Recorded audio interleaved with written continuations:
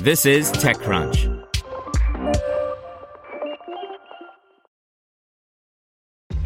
This episode is brought to you by ShipStation. You know, some things take a lot of work, like sending little robots to far-off distant planets. And just as that's challenging, so too is running a successful e-commerce business, especially when there's so much to do. So I want to introduce you all to ShipStation. Now, I love using ShipStation because of its easy-to-use dashboard, which makes managing orders and printing labels a breeze and super smooth. Oh, and the customer service is just out of this world. It's exactly what you need to help grow your business. Sign up for your free 60-day trial at shipstation.com/technews. That's shipstation.com/technews. Presented by the Salvation Army. In a year with fewer red kettles, help rescue Christmas for the most vulnerable. To give, ask your smart speaker to make a donation to the Salvation Army or donate at salvationarmyusa.org. Thank you, Chrome Team. By Alex Wilhelm. Since Chrome came out back in 2008, it's been a constant companion in my life. In fact, Chrome's launch is how I helped get the startup I worked for at the time onto TechCrunch for the first time. We did shots to celebrate. Chrome rocked, and we were day one fans.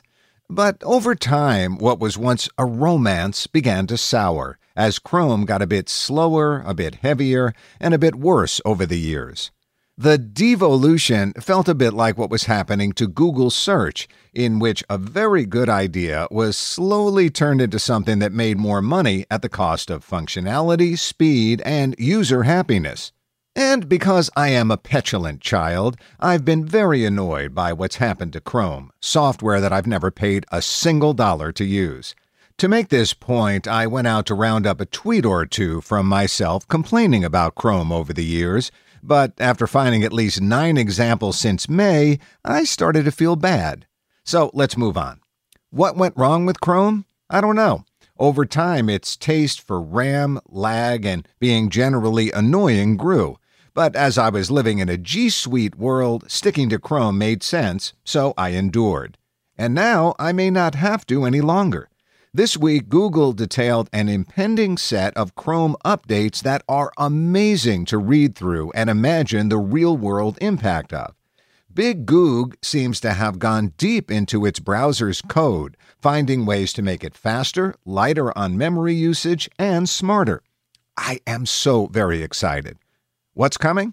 Pulling from Google's Chromium blog instead of its more consumer-friendly post, a big thanks to The Verge for bringing this set of updates to my attention, here are the highlights as far as I'm concerned. Quote, even if you have a lot of tabs open, you likely only focus on a small set of them to get a task done. Starting in this release, Chrome is actively managing your computer's resources to make the tabs you care about fast, while allowing you to keep hundreds of tabs open so you can pick up where you left off. In this release, we're improving how Chrome understands and manages resources with tab throttling, occlusion tracking, and back and forward caching, so you can quickly get to what you need when you need it. Google, this is literally me. I feel incredibly seen. Thank you. Here's more from the blog. We investigated how background tabs use system resources and found that JavaScript timers represent greater than 40% of the work in background tabs. Reducing their impact on CPU and power is important to make the browser more efficient. Beginning in M87, we're throttling JavaScript timer wake-ups in background tabs to once per minute. This reduces CPU usage by up to 5 times and extends battery life up to 1.25 hours in our internal testing. When the world works again, I want to buy lunch for everyone who took part in this effort. More from the blog.